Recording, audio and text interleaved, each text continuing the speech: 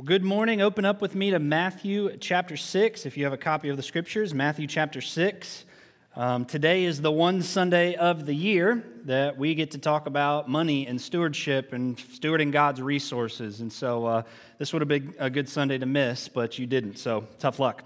All right, Matthew chapter 6, if you will stand with me in honor of reading God's word. Matthew chapter 6, if you'll stand with me in honor of reading God's word, we're going to read verses 19 through 21. And God's word says this: "Don't store up for yourselves treasures on earth, where moth and rust destroy and where thieves break in and steal. But store up for yourselves treasures in heaven, where neither moth nor rust destroys and where thieves don't break in and steal." Verse 21, "For where your treasure is, there your heart will be also." Let's pray. God, we love you. Father, thank you so much for your word. God, I pray now as we walk through this passage of Scripture together, Lord, that you would teach us and grow us. God, that you'd shape us into the image of Jesus because we have been in the church today. God, would you give us ears to hear from you this morning? God, we don't just want to hear your word, but Father, I pray for soft hearts in this room. God, that not only that we would hear it, but Lord, we would receive it, God, that it would change us from the inside out. And God, not only that, we pray for obedient hands and feet, that we could walk out the truth of the Scriptures that we encounter today. God, we love you, and it's in the name of Jesus Christ we pray these things. Amen. You may be seated. Well, I'd like to share with you quickly again the name of someone that you probably never heard of before. I did this last week, but I came across this story this week as well, and I thought this was a great reminder today. It's the story of a man named William Borden. William Borden was born in 1887. He was born into an extremely wealthy family.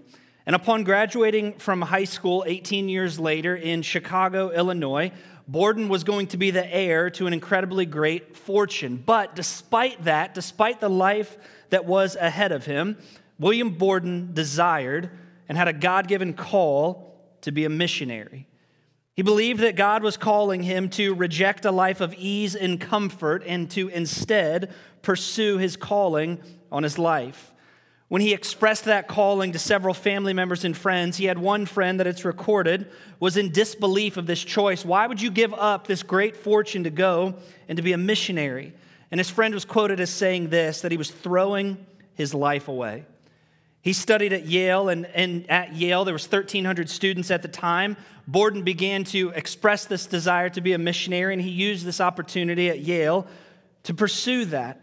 Of the 1,300 students that gathered there at Yale University, within just a few years, 1,000 of the 1,300 students were gathering each week for Bible study and prayer, a group that was started by Borden. He knew his call was to be a missionary. After graduating from college, he set his eyes onto the Muslim people of China. And history records that he wasn't interested in pursuing his wealth. Instead, he wanted to give much of it away, to the point where he would not even buy himself a car, but instead gave away any of those resources to people that needed it. History records that he boarded a boat, and on his way to China, they were sailing past Egypt. And he told them that he wanted to stop there at Egypt, where he could spend several months studying Arabic on his way to China to reach the Muslim people there in China. But in his short time there in Egypt, he contracted spinal meningitis, and he died within a month of his arrival to Egypt at the age of 25. One American newspaper said this about his life. It said that a wave of sorrow went around the world when Borden died, because he not only gave away his wealth, but he gave away himself in such a joyous and natural way that it seemed like a privilege rather than a sacrifice on his part. And on his tombstone, you can still go find it to this day, are written these words at the bottom: that apart from faith in Christ, there's no explanation for such a life. Now take the opposite of a life like that. You've probably heard the story of a man named King Tut. King Tut was the boy king of Egypt who died at the age of 17. If you study history, you read that King Tut was buried with a lot of things. He was buried with solid gold chariots, buried with golden artifacts inside of a gold tomb and a burial site that was filled with tons, literally tons and tons of gold. Why? Because Egyptian religion believed and taught that in the afterlife, you could take all of your earthly treasure with you. You would be sealed in the tomb, and when you crossed over into eternity, you could take everything with you. But as we know now, thousands of years later, after the death of King Tut, everything that he was buried with is now sitting in museums around the world. And it's this reminder for us this morning, and again, we talk about this once a year, so please don't get bent out of shape this morning. What we do with the resources that God entrusts to us, it matters. And it matters for eternity. Because the scripture is abundantly clear, and we see this in the life of William Borden and then the opposite of the life of King Tut, that we can't take anything with us. You're never going to see a hearse driving through town with a U-Haul full of everybody's worldly possessions on the way to the gravesite. It doesn't work like that.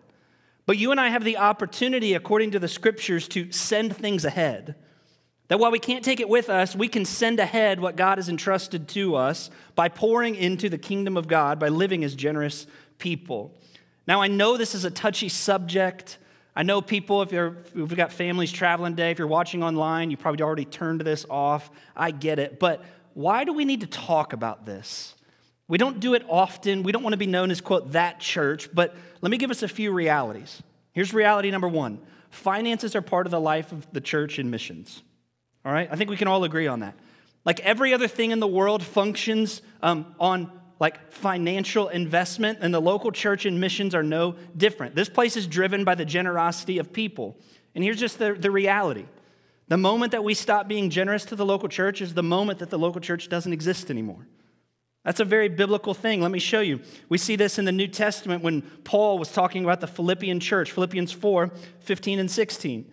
He says, "And you, the Philippians, know that in the early days of the gospel, when I left Macedonia, no church shared with me in what? The matter of giving and receiving except you alone.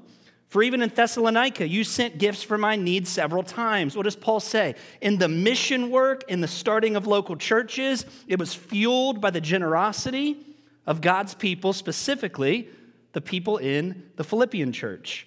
If we aren't generous, the local church can't do what the local church does. Second, finances are part of the Christian's walk with Jesus.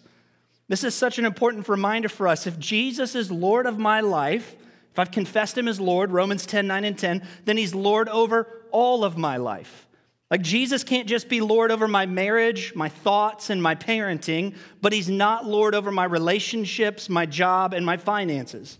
If Jesus is Lord over my life, he has to be Lord over the entire thing, not just part of it. We don't get to pick and choose where Jesus has lordship in my life. Third, and I didn't realize this very much until this week, Jesus talks a lot about finances and possessions in the scriptures. There's a lot of places where he gives encouragement with it, a lot of places where he gives warnings about it.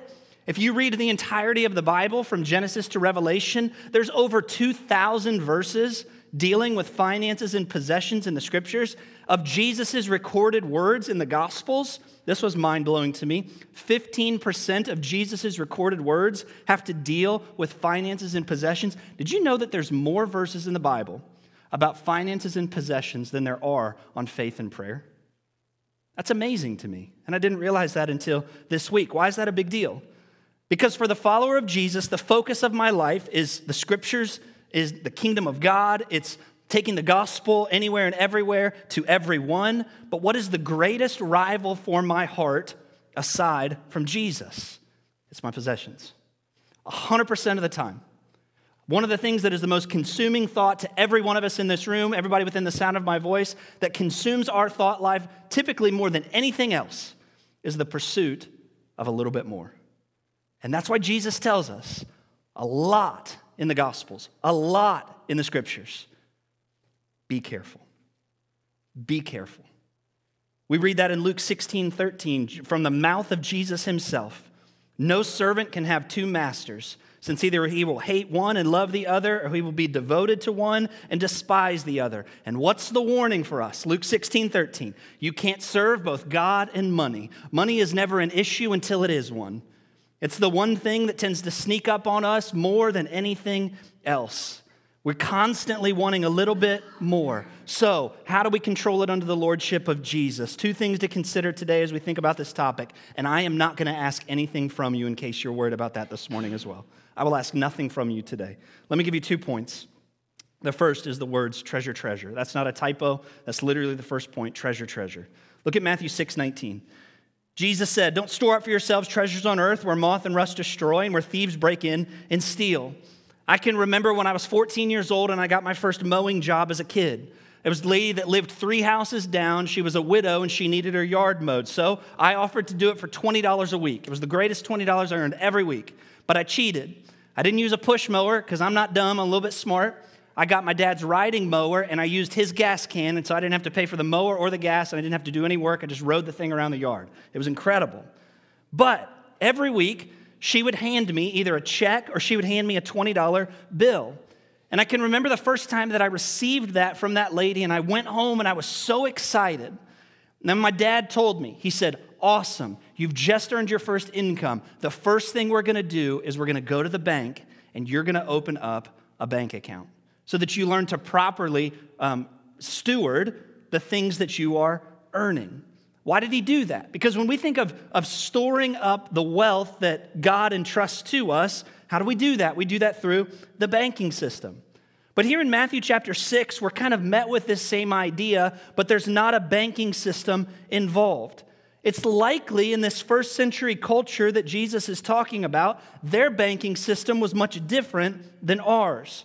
Where we would invest our dollars into the bank, these listeners, and we see Jesus alluding to that here, would have invested and saved in things like clothing, food and grain, jewelry and precious metals, things that had value and worth in their society. And so when you look at verse 19, what's Jesus' command? It's one that transcends cultures, and it's important for us. Do not get consumed with storing up and collecting treasures here on earth.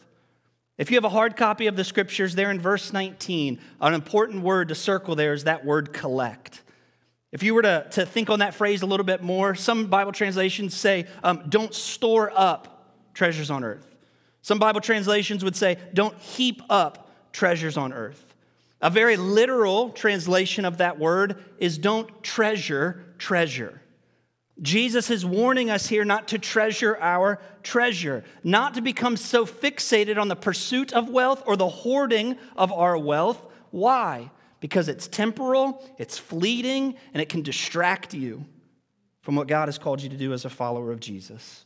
Solomon warns about this, the wealthy king of Israel in the book of Ecclesiastes, the man who literally had everything by worldly standards. And what's he say in Ecclesiastes 5:10? The one who loves silver is what? Never satisfied with silver. Whoever loves wealth is what? Never satisfied with income. He says it's futile. Because the pursuit of wealth, the hoarding of wealth, when not framed in the parameters of the kingdom of God and the lordship of Jesus, is a constant, never-ending chase with no end. It's like grasping for the wind. You can keep reaching, but you're never going to catch it. Then look at verse 19. Notice what Jesus goes on to say. So don't store up treasures on earth. Don't treasure treasure where moth and rust destroy and where thieves break in and steal. What's he reminding us? The temporary nature of earthly things. In an instant, some of you have experienced this. Things that you once valued and treasured can in an instant be lost. You had it in one moment, and then it was like, you don't even know how it happened, and you open your eyes, and everything you treasured is completely gone. In this culture, what does Jesus say? That clothing that you invested in, those fresh threads that you needed to have so bad, they could be eaten by moths. And I've had that happen before. I don't think it was moths, but sometimes you pull out that one t-shirt that you loved so much, that's been in the dryer too much, and it gets that one hole in it, and it's worthless. You loved it. That one shirt that you just had to have, but it gets one hole in it and you throw it away. It's worthless at that point. The grain that they would have invested in, that phrase there where Jesus says where rust destroys, the root of that is actually a word that talks about consuming or eating. And it was the idea in this first century that they would have stored up grain because grain was valuable. But the moment that a rodent gets in there, some sort of vermin, what happens? It's not valuable anymore because it's been consumed and eaten. Those jewels, stolen by thieves. Let's bring it into our culture. Let's get a little bit real here. Let's feel this in our souls. That stock market that we put so much value in, it could crash at any moment. The dollar that we hope in, its value could continue to go down. That new car that we had to have so bad, I read something this week that said that the moment that you take a new car off the lot and you leave, boom, 25% of its value is gone. That's a horrible investment. But man, it happens. I can remember when I got one of my first cars, it was a Honda Accord. I mean, I was so excited about it. I took such good care of it. I was sitting at a stoplight in Lancaster, Ohio, and a group of teenagers in a Jeep Grand Cherokee plowed into the back of me at 45 miles an hour. It's amazing how something that used to be so valuable immediately loses all of its value. It can be taken from you in a moment. The value of your home, it will fluctuate. We're all experiencing that in some capacity now. Now, are any of those things bad? No. If God blesses you and you work hard, enjoy the fruits of your labor, that is good. And God encourages that thing. Take care of your family. Plan for the future. That's biblical. But here's the warning from Jesus in Matthew 6. Don't let it consume you. Do not let things possess you. It's not wrong to possess things, but when things begin to possess us, that's when it becomes wrong. When we don't put our possessions and valuables and treasures under the lordship of Jesus and view them through the lens of the kingdom, that's where it gets dangerous. So what's the inverse? Point number 2, we talked about treasuring treasure. Point number 2 is treasure up treasure. Look at verse 20. Jesus tells us, but store up for yourselves treasures in heaven, where neither moth nor rust destroys, and where thieves don't break in and steal. So this is the inverse of verse 19. Instead of only treasuring treasure, collecting treasure, what does Jesus say? No, store it up in heaven. Invest yourself and your possessions and the things God has given to you. Invest them in the kingdom of God. How do we do that? Let me give us 3 critical things, and this was just so helpful for me personally this week, that help us as followers of Jesus to truly live this out. Here's the first one. It's going to blow your mind. You ready for it? First one is this. God owns everything. I know that's cliche and that's simple, but that is really good theology. God owns everything. Psalm 24, verse 1 says, this is God speaking, the earth, everything in it, the world, and its inhabitants. What's it say in verse 1? Belong to the Lord. Let me read that again. The earth, everything in it, the world, and its inhabitants do what? They belong to the Lord. Now, I'm not a Bible scholar, but I'm pretty sure when David said the word everything, he meant everything. I've read the beginning of the Bible, and it says that before creation, all that was God. And then he spoke and things were. That means he's the creator of everything. Therefore, everything is his. Let me give us another one here. It's Job chapter 41. This is God speaking again. Who confronted me that I should repay him? And here's what God says. Everything under heaven belongs to me. I mean, God's very clear in the scriptures. There's that word again. Everything. Everything belongs to God. If you have kids in the room, or maybe you were a kid before, I know that's true. And I can remember when my girls were like, Sophia was probably maybe 7, and I ticked her off about something. And I can remember so clearly, we lived in Worthington at the time, where she got so mad, and she stormed off up the steps. Any parents, you feel me? Like, you know what I'm talking about here? It's where you just want to backhand somebody, but you can't, right? But she's storming off, and she's going up the steps, storming up my steps of my house. And she says these words. Y'all feel this? I'm going to my room. What do you say as a parent? Pause. Don't you dare move. Let me explain something to you real quick, little girl. That room that you're about to go up to, that's mine. This house that you just stomped up, that's mine. The bed that you're going to sleep in tonight, that's mine. Everything in your room is mine, and I let you borrow it. That's good theology right there. Because that's exactly what God is telling us. The house you live in, that's his. The car you drive, that's his. The children you parent, those are his. The job you have, that's his. The bank account, it's his. Everything is God's. Everything. And when we acknowledge that truth, it leads us to the second one. I hope this is helpful for you. We're managers, we're not owners. We're managers, we're not owners. Jesus illustrates this several times in the Gospels, but let me show you a specific one in Luke chapter 16. In Luke chapter 16, there's a manager who is left in charge of the assets that were given to him by a rich man. And then here's what happens. That man, the rich man, comes back, and the manager has to give an account for what he did with what was not his. It was on loan to him. Luke 16, 10 through 12. Jesus says, whoever is faithful in very little is also faithful in much, and whoever is unrighteous in little is also unrighteous in much. So if you have not been faithful with worldly wealth, who will trust you with what is genuine? And if you've not been faithful with what belongs to someone else, who will give you what is your own? Simply put, we could phrase it this way, that a manager manages the assets for the owner's benefit. I was the manager of a pizza franchise for a long time, and I didn't get to go in there and just exercise my will. No, somebody owned that restaurant, and I had to do what they wanted me to do. It was not my responsibility to come up with what to do. I just asked the owner, what do I do with what you left me in charge of? Christians, that's exactly how we approach worldly possessions. Jesus, everything I have isn't mine. I don't own it. You've just left me to steward it. Now, what do you want me to do with what you've given me to manage? That's what the Bible tells us to do. We're managers. We're not owners. So think about this. If God owns everything, we're managers and we're not owners. What does the owner command us to do with what he's given to us? He says, be generous with it. Be generous with what I've given you. Don't let it become a god in your life. Don't let it replace the position of the one who gave it to you. We do that so often. No, leave Jesus as Lord, let him entrust things to you, and then manage those things according to his will for his kingdom through generosity. There's so many scriptures we could talk about here. Let me give us just a few about generosity. First, we read in 2 Corinthians that God loves a cheerful giver. 2 Corinthians 9:7, each person should do as he's decided in his heart, not reluctantly or out of compulsion. Why? Since God loves a cheerful giver.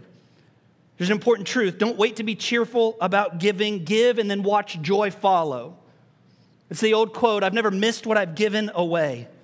Second thing we see about generosity in the scriptures, generosity, the kingdom of God, should be a privilege. It shouldn't be a burden.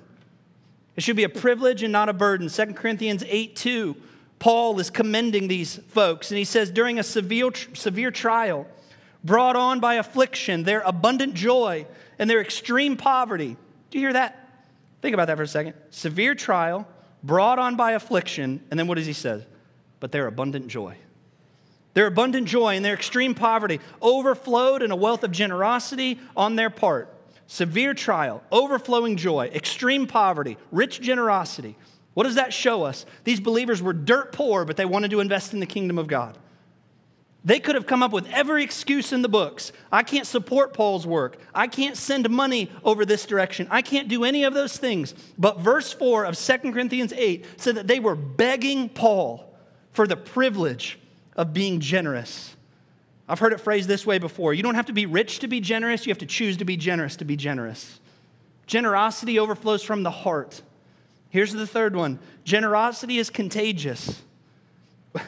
I never knew this was in the Bible, but this blew my mind this week. When the tabernacle was being built in the book of Exodus, the Bible actually says in Exodus 36 that the people were so excited about God's activity that Moses had to stand up and he was like, y'all, stop giving.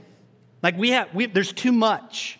We can't even use what you all have given to the building of the tabernacle. Like, please quit, keep it, and go to the steakhouse or something. Like, we're done. Like, we don't need it anymore.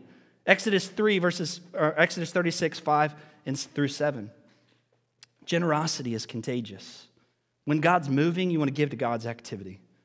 And then here's the last one about generosity. Matthew 6:21. Your heart follows your investments. Your heart follows your investments. It's a basic principle. What's it say? For where your treasure is, there your heart will be also. Simple things. If you invest a portion of your income in Apple stock this week, I guarantee something's going to happen. You're going to care about Apple stock immediately because you invested into it. If you buy a house, it's very rare that someone invests into a house and then all of a sudden they're like, I just don't care. You care. You want to make sure that what you've invested into thrives and is taken care of and functions well. Invest in the local church and what happens. You care about what happens to and what happens in that church. Invest in a missionary. And you care about when you get those updates because you want to see their mission work thrive.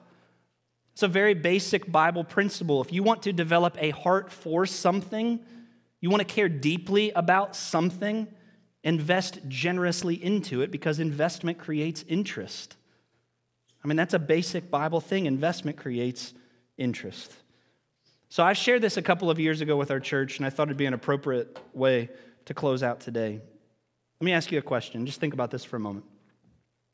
What would you do what would you do with $10 million? Just think about that in your head right now. So you went into the mailbox tomorrow afternoon, and there was a check in there from a rich businessman who lives somewhere on the West Coast, and they sent you a check for $10 million with a note inside that said, have fun, good luck, hope you enjoy it. What would you do with $10 million? If we had a moment, I'd love to hear before you leave today what you would do with $10 million. But I'd imagine we'd hear things about, oh man, there's been this house that I've been eyeing, and I'd go and I'd just pay cash for it. I'd imagine we'd hear things about lavish vacations, going down to Cabo for 10 months just because you can, right? Lavish vacations. Maybe you'd put money away for your kids' college fund. Some of you are like, nope, they're going to pay for it on their own, right? We'd put money away for college funds. Maybe we would donate to charity in some capacity. If somebody gave you $10 million, what would you do with it? And I shared this a couple of years ago, and this, I think, is a good way to close this out when we talk about generosity and investment and all of those things. Back in the early 90s, there was a book written on the morality of American culture. This was the 90s. We're looking at 30 years ago. Morality of American culture. And I think we could assume, I hope I'm not taking too much liberty here, that it hasn't gotten better in most cases. In fact, I think we could safely assume it's gotten a lot worse, American morality. But back in the early 90s, they did this study for this book. And they took a study sample of 2,000 people. And they asked them a series of questions, and they were trying to come up and understand the moral compass of American culture. And so they asked people, they said, answer this series of questions. It's 100% anonymous. Nobody will know what you answered. And the question was this, not what would you do with $10 million. It was what would you do for $10 million? What would you be willing to do in order to get somebody to give you $10 million? And I thought this was interesting, what people would do for $10 million. Back in the early 90s, so again, it's probably gotten worse, but 25% of them said for $10 million, I'd abandon my entire family right now. 23% said for $10 million, I'd become a prostitute for a week. 16% of them said for $10 million, so think about that. You're looking at at 16%, what is that, 1 in 7? Said for $10 million, I'd leave my spouse right now and go. I'd run. 10%, 1 in 10, said I'd withhold testimony and let a murderer go free in court. 7% of them said for $10 million, no questions asked, I'd go and kill a stranger. And then think about this, 3%. So about 1 in 30, 1 in 33 or so. Said for $10 million, I'd give up my kids right now and go. I mean, that's mind-blowing. And I hope that when we hear those stats that we're thinking to ourselves, I mean, that would never be me, right? We would never do any of those things. But I heard this quote years ago, and I think this is a good way to close. The quote says that money is like seawater. The more you drink, the thirstier and thirstier you're going to become. And so my encouragement to us this morning, and I hope this is helpful for you, I hope you hear my heart behind this and why we talk about these things in our church, is don't let the pursuit of wealth and don't let the hoarding of what we have become the controlling factor of our lives. Don't let that control us, and don't let it reposition itself into the lordship where Jesus belongs. Instead, the scripture teaches us over and over to live with our hands like this. Culture says do this all the time. What's mine is mine, and I need to get more of it, and I'm going to keep it because it's for me. What does the Scripture teach? The Scripture teaches to live like this, that what I have is God's, and God has let me be the manager of what is His. And so if the Lord chooses to use it in some way for His kingdom's sake and for the expansion of the gospel somewhere around the world, Lord, this is yours. But God, while it's in my hands, I'll take care of it. And I'll do with it what you call me to do with it. Don't do this. That's not what God's called us to do as Christians. We live like this, that everything is God's and we're simply managers. We made it. Can I pray for us? God, we love you so much. Father, thanks for your word. God, I pray now, Lord, as we just simply respond in song, I think each of us would say in some capacity that we have been extravagantly blessed by you in ways that we do not deserve. And so, Father, I pray that this morning's message, that our look into Matthew chapter 6, would simply serve as a reminder that at the end of the day, just as Romans 10 says, that you are the Lord of our lives. And Lord, we don't want anything else to take that position. And God, I pray that we utilize whatever we have, God, not to keep, not to just hoard, but God, we see everything that we have as an opportunity to be used for your kingdom. And God, we thank you for entrusting those things to us that you have. So God, I pray now as we sing, that we would sing with loud voices, joining the chorus of the angels, who we know are already flying around the throne, and joined in with the saints, singing the praises that you and only you deserve. God, we love you so much, and it's in the name of Jesus Christ we pray. Amen.